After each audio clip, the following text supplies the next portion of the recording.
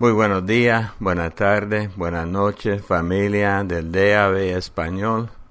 Habla Roberto con la lección número 32 de nuestro estudio del Evangelio de San Lucas. Aunque no me crean, vamos terminando pronto, vamos a terminar con el estudio. Hoy estamos en el capítulo 21 de Lucas. Lucas tiene 24 capítulos.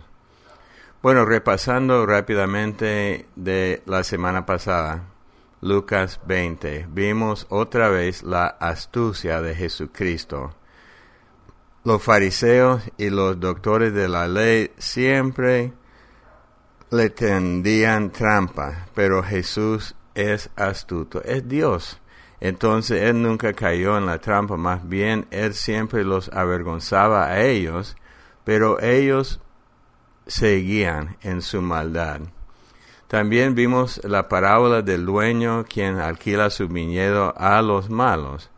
Y la parábola representa cómo los judíos, siendo administradores del reino de Dios en Judía, ellos maltrataban a los profetas de Dios, a los mensajeros de Dios, y hasta mataron a Jesucristo. Entonces ellos sabían que Jesús hablaba de ellos con esa parábola.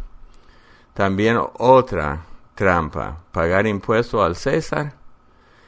Los judíos sabían que ellos no tenían la autoridad para imponer la pena de muerte, pero tratando de usar a los romanos, le tendieron a Jesús otra trampa para usar los romanos, pero no sucedió.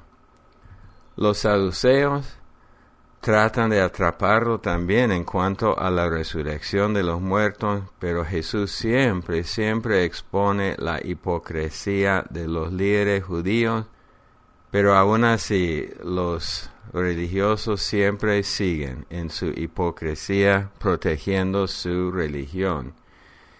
Entonces, vamos a ver en Lucas 21, vamos a leer los primeros 4 versículos, siempre usando la Nueva Traducción Viviente con referencia de vez en cuando a la Reina Valera 60. Mientras Jesús estaba en el templo, observó a los ricos que depositaban sus ofrendas en la caja de las ofrendas. Luego pasó una viuda pobre, echó 2 monedas pequeñas. Les digo la verdad, dijo Jesús, esta viuda pobre ha dado más que todos los demás, pues ellos dieron una mínima parte de lo que les sobraba, pero ella, con lo pobre que es, dio todo lo que tenía. Entonces él está hablando, es una lección sencilla, es el caso del corazón, menos es más. Entonces ella dio menos y Cristo dijo que dio más, pero se trata del corazón, de su actitud de dar. No da de lo que le sobra, da de lo que tiene. En cuanto a la riqueza y el dinero, Jesús enseña mucho sobre el dinero. Ella entendía que el dinero era de Dios y ella era administradora del dinero de Dios. En cambio, los fariseos que amaban al dinero solo daban un poco de lo que les sobraba. Entonces, sigamos.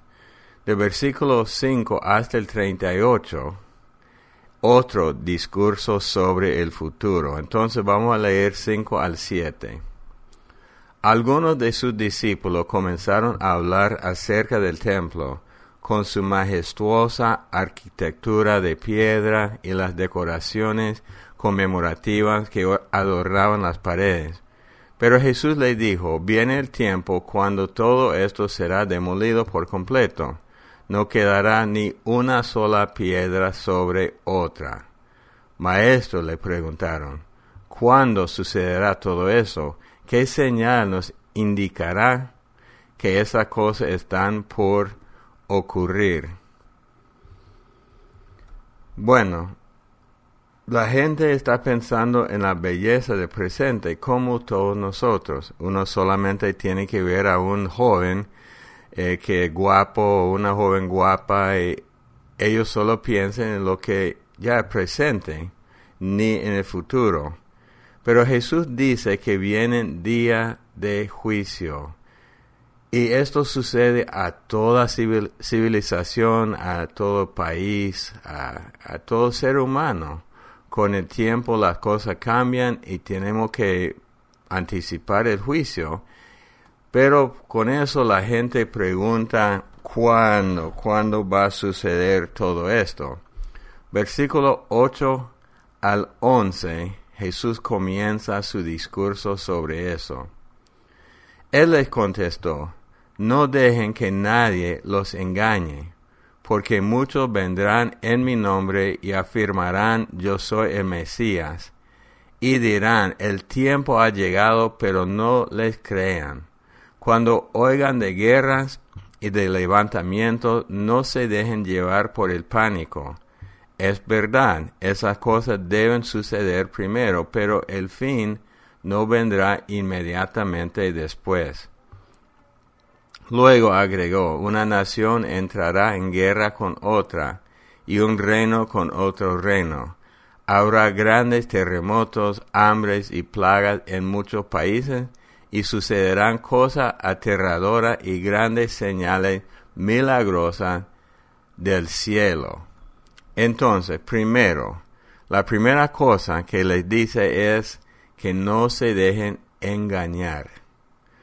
Porque cuando la gente se llena de miedo, pensando en cualquier cosa, pero principalmente en el futuro, ya son susceptibles al engaño. Entonces, la primera cosa que Jesús dice antes de explicar las señales es no se dejen engañar. ¿Engañar por qué cosa? Por falsas religiones, solo por ver muchas guerras, porque van a haber guerras, pero ya no es el fin todavía, porque todo esto sucedería, pero no es el fin. También terremotos, plagas, hambres. Bueno, en toda generación se han visto estas señales. Y en los días de nosotros se ven aún más, porque con cada año estamos más cerca a la venida de Jesucristo. Pero el consejo de Jesucristo siempre es lo mismo. No se dejen engañar y no permitan que les agarre el pánico por ver terremotos, plaga, hambre, etc. Si nosotros vemos aún más señales en nuestras vidas, tenemos que tomar en cuenta estos consejos del Señor Jesucristo. Bueno, en versículo 12 hasta el 19. Pero antes de que ocurra todo esto, habrá un tiempo de gran persecución. ¿Ok? Antes hay persecución. Esto implica que con persecución no estamos todavía. Los arrastrarán a las sinagogas y a las prisiones, y serán sometidos a juicio ante reyes y gobernantes, todo por ser mis seguidores. Hermano, es una promesa, es una profecía. Pero esa será una oportunidad para que ustedes les hablen de mí.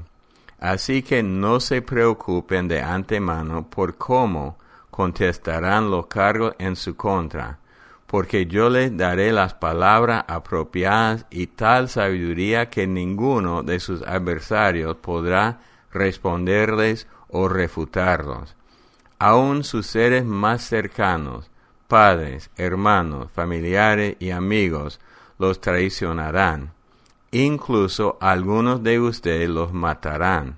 Todos los odiarán por ser mis seguidores, pero ni un solo cabello de su cabeza perecerá. Al mantenerse firmes, ganarán su alma. Este pasaje habla de antes de esa cosa y habla de persecuciones hasta muerte. Pero el consejo del primer pasaje es no se deje engañar. El consejo de esto es mantenerse firme. Ahora en las notas. En este pasaje Jesús habla de la oportunidad para glorificar a Dios. Persecuciones. Las persecuciones son horribles, nadie las busca, pero son oportunidades dadas por Dios para testificar de Él. Persecuciones por seguir a Cristo. Los van a juzgar injustamente, igual que injustamente juzgaron a Jesús. Los van a echar presos, hasta sus mismos familiares los traicionarán. Pero Dios les dará las palabras necesarias. Entonces, pensando en el futuro, no tenemos que preocuparnos por lo que nos va a pasar, ni por lo que vamos a decir, porque el Espíritu se encarga de todo esto y nos protegerá. Ahora hay que pensar bien, porque me confunde hasta a mí este versículo 18, pero ni un solo cabello de su cabeza perecerá. Bueno, si me matan, si me persiguen, si me echan preso, voy a sufrir. ¿Qué significa ni un solo cabello de su cabeza perecerá? No va a desaparecer. Dios tiene contados los pelos de mi cabeza y está hablando de mi ser entero, pues Dios cuida de mí. Sigamos, entonces ya hemos visto la advertencia de no dejarnos engañar, la protección de Dios, la persecución, las palabras que vienen de Dios. 20 al 23. Cuando vean a Jerusalén rodeada de ejércitos, entonces sabrán que ha llegado el tiempo de su destrucción. Entonces los que estén en Judea huyan a la colina, los que estén en Jerusalén deben salir, y los que estén en el campo no deben volver a la ciudad, pues serán días de la venganza de Dios, y las palabras proféticas de las Escrituras se cumplirán. Qué terribles serán esos días para las mujeres embarazadas y para las madres que amamantan, pues habrá desastre en la tierra y gran enojo contra este pueblo. Cuando yo era más joven, recién casado, yo leí esto y pensaba, tal vez sería mejor no tener hijos, porque ya vemos las señales, y ya eso fue hace 50 años. Todo va con su proceso. Entonces, ¿qué quiere decir Jesucristo? La señal de Jerusalén rodeada por ejércitos serán días de juicio y destrucción. Los matarán y los enviarán a otros países. Mejor huir al ver las señales. Ahora, como muchas profecías, hay un cumplimiento en el tiempo o cerca del tiempo, y hay un cumplimiento más adelante. Se cumplió esa profecía en el año 70 después de Cristo, cuando Tito, el general romano que llegó a ser emperador romano en el año 79 después de Cristo, él rodeó a Jerusalén con su ejército y la destruyó completamente. Eso sí, ya pasó. Pero las profecías de la Biblia indican que lo que pasó en 70 después de Cristo era no solamente un desastre, era una señal que algo que va a pasar en el futuro. Y esto estamos esperando ver en el futuro. Cuando Jerusalén esté rodeada por muchos ejércitos, ya sabemos que estamos al punto de entrar. Entonces ahorita estamos viendo las señales. En 70 después de Cristo ya vimos el primer cumplimiento. Algunos dicen que la profecía solamente habló de este evento en 70 después de Cristo, pero no es posible, porque esta profecía tiene muchas referencias para el final de los tiempos, aún en la gran tribulación. 24, quiero leer 24 separado. Dice así: los matarán a espada, o serán enviados cautivos a todas las naciones del mundo, y Jerusalén será pisoteada por los gentiles hasta que el tiempo de los gentiles llegue a su fin. Ya mencioné que iban a ser matados y enviados a otros países. Esto sucedió también y puede suceder de nuevo. Entonces, 24, como ya mencionamos, hace referencia principalmente a la destrucción de Jerusalén en 70 después de Cristo. Desde esa fecha, Jerusalén estaría bajo el control de los gentiles hasta el fin del siglo. Por eso sabemos que la profecía tiene que ver con el futuro también. Y siempre está bajo el control de los gentiles. Hasta hoy día, aunque Israel se ha restablecido y controla Jerusalén, no controla todo Jerusalén. Pero estamos llegando a este momento. Entonces, como dije, puede tener un doble sentido como mucha profecía. 70 después de Cristo y el tiempo del fin. En la profecía hay otros casos de doble sentido. Antíoco Epífanes era un tipo del anticristo. Él ofreció un sacrificio en el altar, en el templo, lo que va a ser el anticristo en la gran tribulación.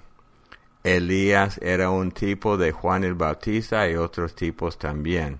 25 al 28. Dice, y habrá señales extrañas en el sol, y en la luna, y en las estrellas. Y aquí en la tierra las naciones del mundo estarán en caos, perplejas por los mares rugientes y las mareas extrañas. La gente quedará aterrada de lo que verá venir sobre la tierra, porque los poderes de los cielos serán sacudidos. Entonces todos verán al Hijo del Hombre venir en una nube con gran poder y gran gloria. Por lo tanto, cuando todas estas cosas comiencen a suceder, pónganse de pie y levanten la mirada, porque la salvación está cerca. Entonces vemos la serie de eventos.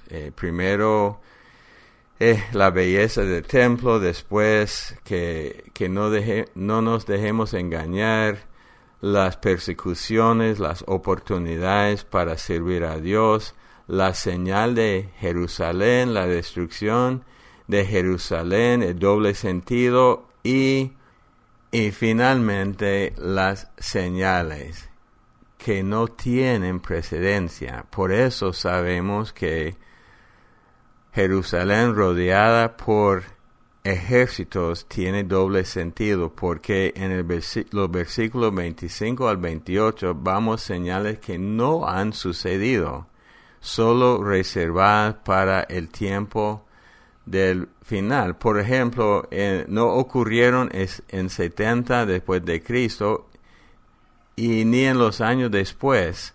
Lo que leímos aquí en versículos 25 al 28 es el futuro y coinciden con las señales en Apocalipsis. ¿Cuáles son las señales? Señales en el cielo, el mar y la tierra, el mundo en caos y los cielos sacudidos. Hay que reflexionar en esto. ¿Qué sería los cielos sacudidos? Puede ser algo de los tiempos, del clima, puede ser algo en el espacio, pero da miedo. Pero ¿qué es el consejo en este caso? Jesús siempre en todos los pasajes da un consejo. No se dejen engañar, no tengan miedo. No se preocupen por las palabras. En este caso dice, levanten la cabeza porque su salvación está cerca. Estos versículos, y después dice, viene Jesús, y todo el mundo lo va a ver. Estos versículos implican que hay creyentes siempre en la tierra.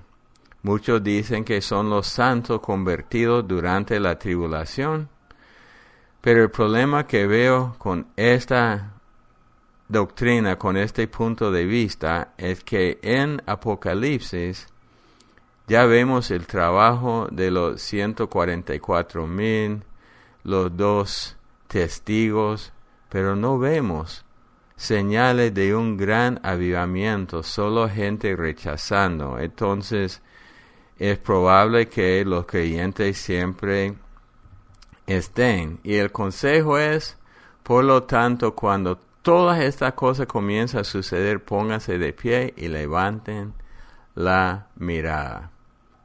Sigamos, versículos 29 al 33. Cómo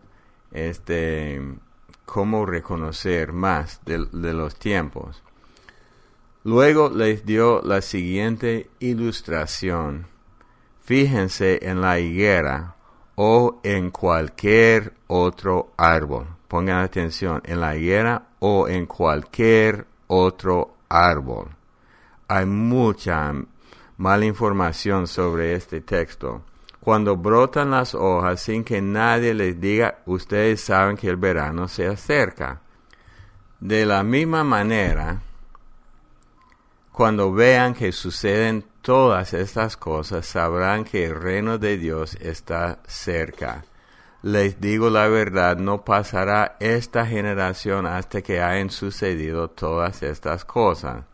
El cielo y la tierra desaparecerán, pero mis palabras no desaparecerán jamás. ¿Cómo reconocer los tiempos? En las notas, el ejemplo de la higuera y cualquier árbol. No está hablando solo de la higuera. Cuando brotan las hojas, sabemos que el verano se acerca. Cuando vemos estas señales, sabemos que Cristo viene pronto. Nada más. Nada más. Algo que se enseña. Y entiendo lo que están diciendo, pero no estoy totalmente de acuerdo con eso. Es mi opinión. Yo no soy teólogo.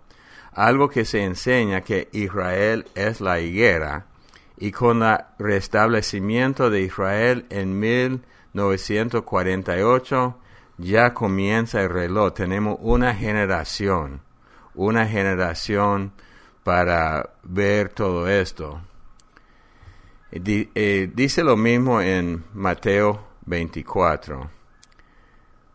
Pero Lucas dice la higuera o cualquier árbol. Entonces solo es un ejemplo, no es una profecía.